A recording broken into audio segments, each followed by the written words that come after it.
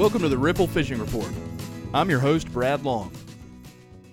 Hey everybody, welcome back to another episode of the Ripple Fishing Report. And on today's show, we're going to talk to Captain Jordan Todd out of Port St. Joe. How you doing, Captain Jordan? I'm doing all right, man. A little wet over here, but we're doing all right. Yeah, it's been kind of damp this weekend. Slightly. Little before, little after. You know, it kind of spreads out on us. Oh yeah. So, have you been able to fish much? I know this weekend was a mess. When did it start raining down there? Like Friday? Well, no, we actually had some pretty bad squalls come through Wednesday and Thursday. Okay.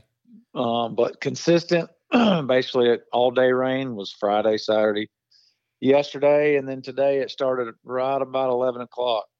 Ran us off the water, and it's been storming ever since. Really? Same remnants of what is it, Claudette, or what is the name of this thing? Yeah, Claudette or something. It's whatever it was, but it dumped a ton of rain on us, that's for sure. Yeah. Well, but we got out last week. Last week was pretty nice up until Thursday was decent. Wednesday started out beautiful, and then it got a little hairy. Uh-oh. What do you mean? Yeah, so I had an offshore trip, just a quick snapper trip in the morning, and like I do every day, if we're going offshore, I check the radar. Right. And there wasn't a blip on the radar. There was 30% chance of rain. I was like, all right, we're good. It's 1 to 2 foot seas, wasn't too bad. So yeah, we headed on out, and we actually, we got started fishing at about 7:30, and started catching some good snapper, had a couple grouper, and I noticed it was kind of getting gray off back toward the beach the way we had to go home. We were right about 13 miles offshore, so okay, a little too far for cell service and stuff like that. Yeah. And we were about 1 or 2 fish shy of a limit, so I was like, all right, guys, as soon as we get this limit, we're going to start easing back in. And man, it wasn't 10 minutes later, I saw a little flash of lightning, heard a rumble of thunder, and I was like, all right, guys, we need to go. And we just caught, our last snapper. I was like, we need to go. Yeah. And so we started easing in. It was just getting darker and darker and darker. And I was like, man. So I got just close enough to get cell service, which is right at about 9.5 miles. Yeah. And pulled the radar up, and it was a solid red wall of a thunderstorm about 40 miles long, maybe only a mile wide, but coming. Yeah. I mean, basically from the north to south. So it was coming from on land towards us. Oh no. Nowhere to run. Yeah, Nowhere to run. Nope. And I told my guys, I said, all right, I started getting alerts, severe weather, high winds, right, lightning. I'm like, man, this is going to be a little hairy, guys, but we can't go around it, and we're not going to go south trying to run from it. Right. In my boat, I said, we're just going to punch through it and get as close to the beach as we can, and, hope for the best. Yeah.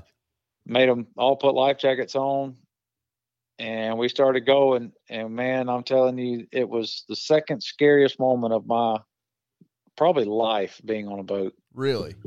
Yep. So what happened? Did it just turn the water up or lightning? What was it that really got you? It was everything. So it was 50 to 60 mile an hour winds. Whoa. Yep. And coming against, kind of quartering into west southwesterly swell. Okay. So you had that kind of wind pushing against a wave, an already built up wave action. Yeah. So what it made it difficult, because when winds like that, you always want to keep your bow into the wind. Right. Especially on a smaller craft. You always want to keep the bow directly into the wind. And it just, I had waves coming to my stern and the wind in my bow, and then raining so hard I couldn't see 10 or 15 feet in front of me. Oh, wow. And then there was so much lightning that my entire body started tingling. I made sure no one was touching anything metal, laying on the bottom of the boat. Wow. But it was so staticky, my electronics went out. Whoa. Yep. So I had to go old school and drive strictly by a compass heading to where I knew I would end up between Cape San Blas and Apalachicola on the beach somewhere. Yeah. And just luckily I've driven boats my whole lives, and I've driven in some storms. Nothing that gnarly and that fast. Yeah, that's and crazy. in a bay boat, I've driven bigger boats and some stuff, but man, I'm telling you, it was pretty gnarly for a 30, 40 minutes, man. It had me very, very nervous. I bet. So so you said keep your bow into the wind. Yep. And that's regardless of where you need to be going, right? That's regardless. Yep. And when it's blowing that hard, and I knew it wasn't going to last for a long time because the storm was moving so fast. Right. But with a bay boat, a boat like mine, it rocks pretty easily. And with a T-top, when gusts are blowing that hard, if it leans your boat too far over, and then you get a wave hit it, that's when you're done. Yeah. So as soon as you get a wave crashing into the hull on a bay boat, that's when it can get dangerous. So luckily the wind was coming straight north from the storm, and I could keep my bow plowed down right into the wind with a quartering, with sea. So I was kind of riding the waves going into the wind. That's the only thing that helped us. Yeah. Well, because what you just described is something that I think about a lot. Because, the times I've taken my boat out, that would be a detrimental scenario for me in a 16-foot skiff. Yes. And so the thing that's getting me about it is you looked at the weather beforehand. There was no sign that things were going to get squirrely. So nothing. It actually caught 3 or 4 other captains fishing in the bay. They were just bay fishing, and it came up so fast it actually trapped them. They had to beach their boats in the bay there, yeah, and just ride it out. That's how fast it built up and was moving. Yeah. So what could you have done differently, or I guess I'm trying to learn from your experience in case I'm ever in that type scenario. Well, it all depends. So if I would have been in a 30+ foot center console with a bunch of gas and a bigger boat, I would have just gone south. Right. Because typically storms like that, when they build on land and move so fast, when they hit the Gulf, the water's a little cooler than land. They kind of lose steam, and that's what that one did. It didn't make it but 8 or 9 miles out. Yeah. And then it just kind of fizzled out. Right. But in my boat, in a bay boat, you don't, I've only got so much gas. I mean, I had plenty of gas there, but you don't necessarily want to go further away from land. Right. At that point. Yeah. To me. So, for me, and thinking safety first in the scenario I'm in and the boat I'm in, I want to get as close to the beach as I can possibly get, just in case all hell breaks loose. Right. Then at least you're not stranded at sea. You're stranded on some beach somewhere.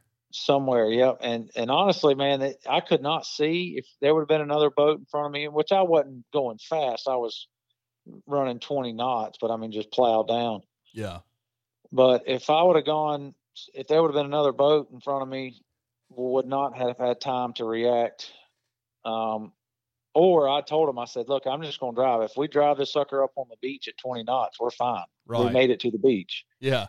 We can always get the boat off later. Yep.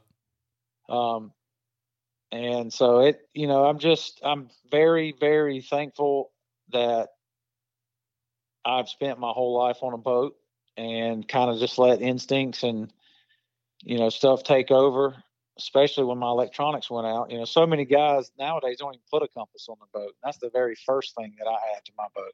So, what's funny, I don't have a compass on mine, and I've wondered what I would do if the electronics go out. Yeah. And particularly if I'm in a place that, if I'm in Panama City where I fish most of the time, I can get around, get home, know where I'm at, know what's going on, with water depths and things like that. Mm-hmm.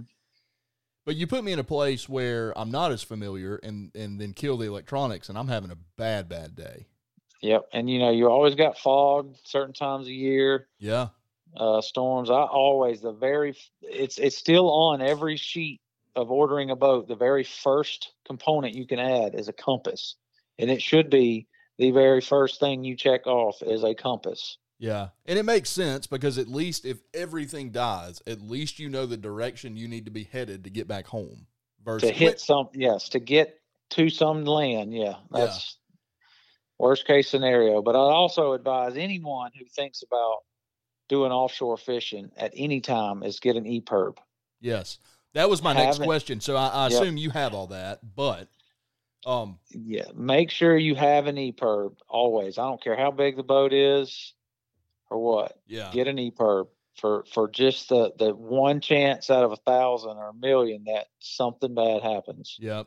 And I'll tell you, I'll follow that up with an experience that we had the last time I went offshore, but also a membership to something like Seatow or Boat USA or whatever, Towboat US, whatever. There's several.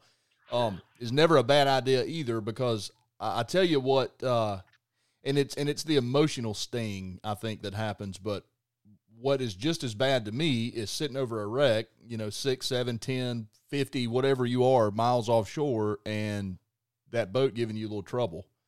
Yep. And that is no better feeling than being out in a storm, not knowing what to do, is sitting there not knowing what to do when your boat won't crank, Yes, sir. Been there. Yeah. Luckily not on a charter, but been there. Well, I mean, the bad news is if you do this enough, you're going to be in a storm and your boat's one day not going to crank. And you know what I mean? You're going to experience all this. Hopefully not, but odds are if you spend enough time out there, it's going to happen. And,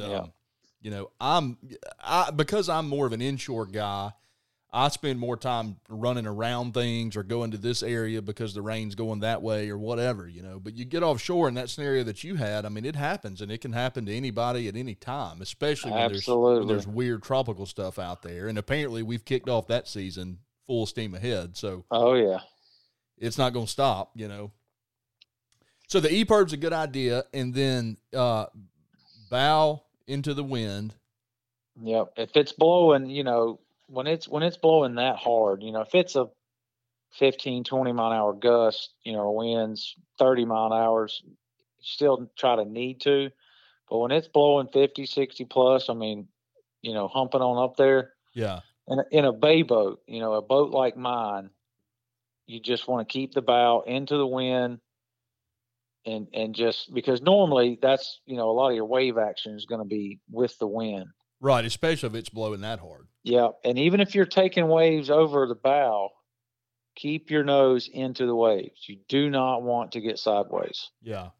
Just let it drain out the back. Let if your bilge pump is working, let it work. If you got a internal plug, pull the plug. If you're just taking them constantly over the bow, keep it moving. But when it gets like that, you always want to keep control of the boat into whatever's coming at you. Yeah. And you're a lot better off than getting any type of sideways in it. So what you were saying, keeping the bow into the wind, really is keeping the bow into the waves, so you're not so the waves aren't hitting you broadside. Well, yeah, true. But this was a weird storm because it was moving so fast that waves didn't have time to build. I got you. So it was just the wind was creating sheer wind hitting right up against the southwest swell, and it made it a little gnarly, man. I'm not gonna lie. Like I was very, very attentive and nervous.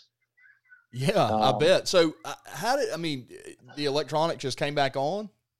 Yep, it just so much static, they just shorted them out. I mean, they worked fine the next day, but man, that's almost the scariest part to me. That was when my body started tingling and I started getting a metallic metal taste in my mouth.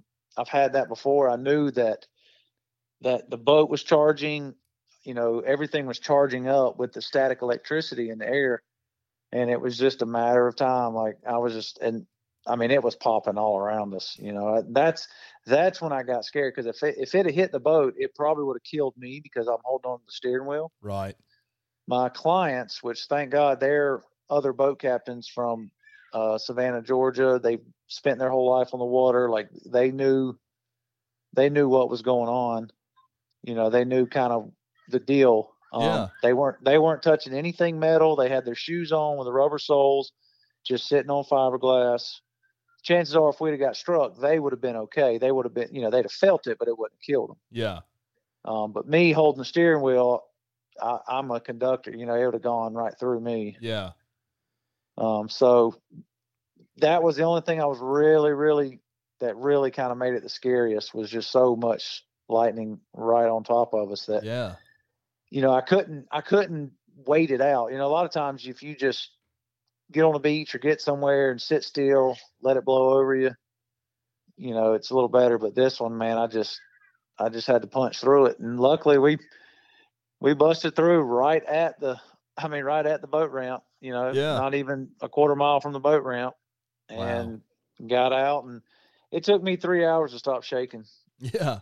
I bet, man. I mean, I've been into some weird weather in mine. And of course, again, a small boat, it doesn't take very strange weather to get you a little bit on edge running it around, but it's all relative, man. I mean, Yes, something sir. like that would have put a damper on things for anybody, it sounds like.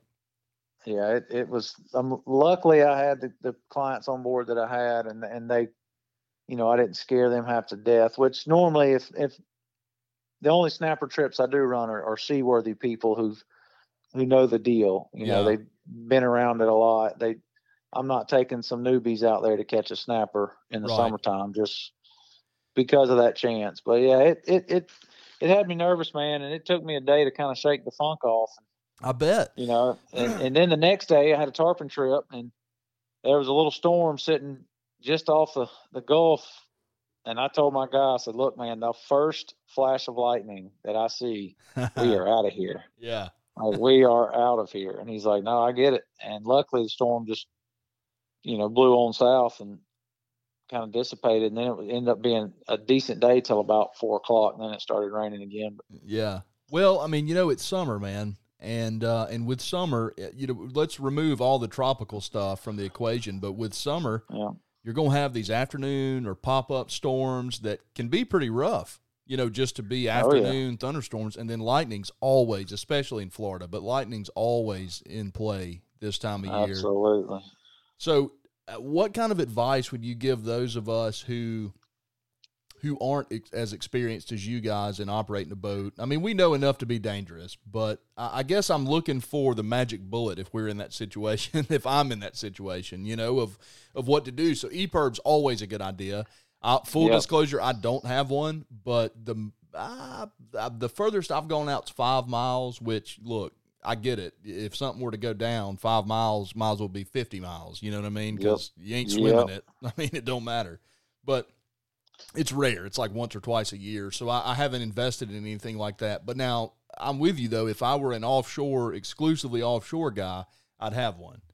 Because that might be the difference in coming home or not, So absolutely. An EPIRB, and then what are the other pieces of advice? I mean, as far as compass is the first and foremost thing you should have on. Everyone should have a compass on the boat and know how to read a compass. And luckily for us, we're in the north part of northern Florida Panhandle. So if you're in the Gulf of Mexico, anywhere, drive north. Yeah. Just point your bow, the compass, and drive north, and you will hit land at some point. Right, eventually. Yeah. If you leave from any boat ramp in this area from the Panhandle of Florida, and you have no idea where you're at, just drive north, and you will hit a beach at some point. So, right. That's a good piece of advice. But the best thing, if you're anywhere near land and a big storm's coming and it traps you between where you launched and where you're at, just park it on a beach somewhere. Yeah. Just not on the beach where it's wave action is crashing, unless you absolutely have to. But just I don't care if you're 20 miles from the boat ramp, pull the boat up on the beach, or in a foot of water, throw the anchor. And if lightning's popping all around you, get out, stand in the water, or on the beach, or sit on the beach, or stand in the water, and kneel down and just get away from the boat. Because if it hits the boat and you're touching anything metal, it more than likely will kill you. If it hits the beach and you're sitting on it, it's not going to conduct through you. I mean, you'll feel a tingle, but it's not going to kill you. Right. So that's if you're offshore, there's really not a whole lot of advice. If you got a big gas tank, just, and you think you can outrun it or run around it, try that. But if not, just punch through it and get as close to the beach as you can get. Yeah. That's good advice, man. And if you if you spend enough time out there, you're going to run into this stuff. You are. And this one, I've run into several in the bay, and we've had to, throw the anchors and everything. And I tell my people, just get out and stand and chin deep water. It's going to be a little scary, but just stand there. We're a lot safer there than in the boat. Let it pass. We'll get back in the boat. We'll go on in, or sit on the beach. I've done that. And it's nervous, but it's not bad because we're somewhere someone can find us. Right. Out there, you're a little bitty dot in a giant bowl of water. And if something happens out there, it's very tough for people to find you. Yeah, absolutely. And the thing is too, it's the Gulf. So it can fire up like that. And all of a sudden what started out as 1 to 2s is 4 to 6s. And there you are, and all of a sudden you end up being miles away from where you intended to go, I mean, it can just turn sideways so fast, and being out in the big water like that, it can make it way, way worse, Yes, sir. And it's gonna keep me near shore for a while. I don't know how many snapper trips I'm gonna run for a little bit. Yeah. Well, what a freak thing, Yeah. Oh yeah. I mean, for it to be that bad and kind of trap you where there's really not anything you can do besides just plow into it, I know, and it's the way my luck's been going this year, the way everything's been kind of going this year, man. I was like, really, like on top of everything else that's happened, right? This is what I'm about to, deal with this. Like it's one of those things where you just throw your hands up. It's like, all right, yeah, whatever you got to throw at me, throw it. Yeah, just bring it, get it done. Yeah, yeah. Well, man, that's some good advice. And I mean, it's tricky because you almost have to be able to have enough just groundwork of knowledge, I guess, in operating a boat to be able to make those decisions in that moment, Yeah. And that's the only thing it was is I've spent a lifetime, 34 years of on the water on a boat. And it I'm not going to say it all accumulated to that moment, but it was very, very helpful in that moment. Yeah. Well, and the whole point of this podcast is to give all of us weekend warriors kind of a Cliff Notes version of all you guys in your lifetime of experience doing this, Mm-hmm.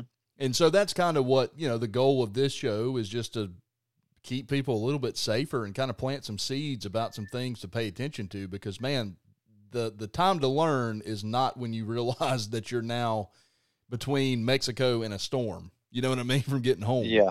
That is not that's not the time to learn how to behave in that scenario. You kind of have to have a pretty good idea before you venture out to that scenario.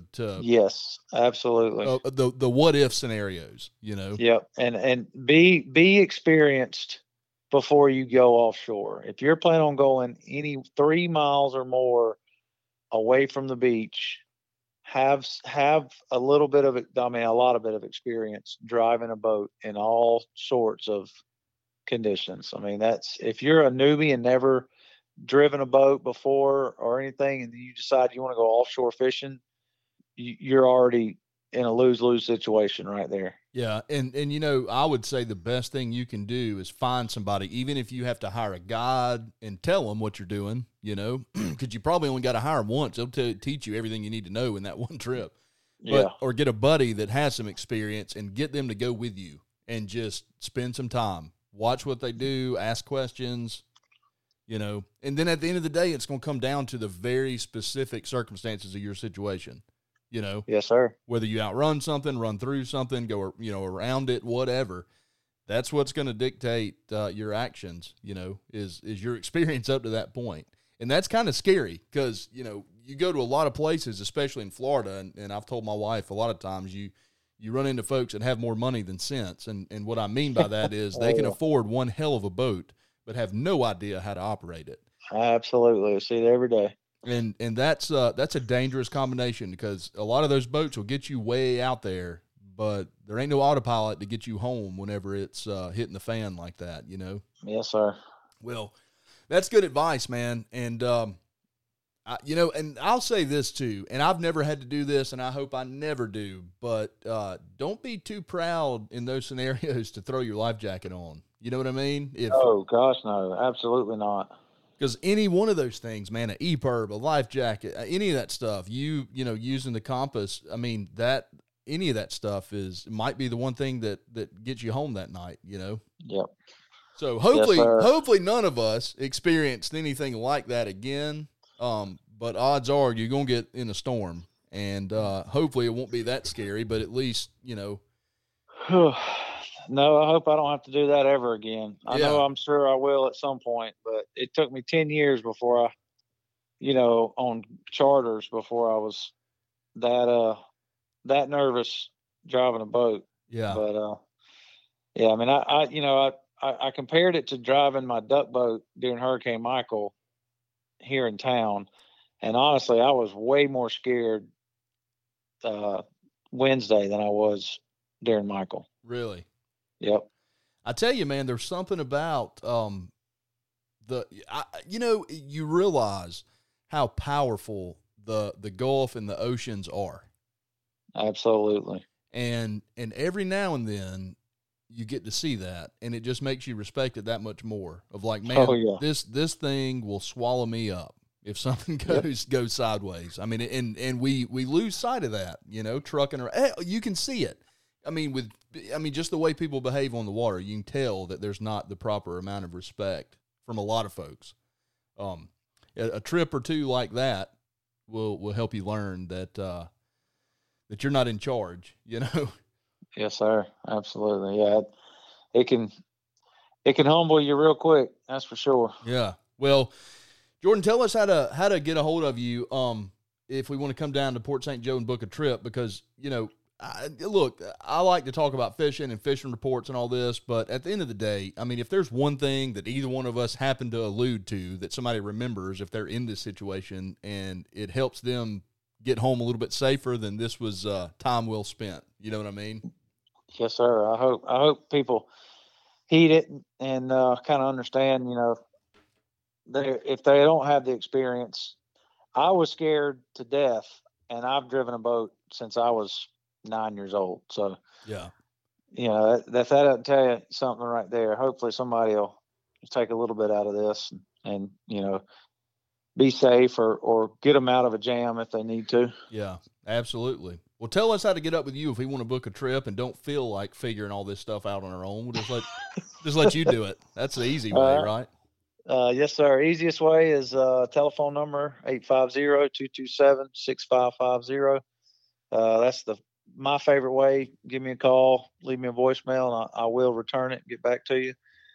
Or Facebook, Instagram, direct message, Saltwater Obsessions. You can find me on either one of those. And love to hear from you.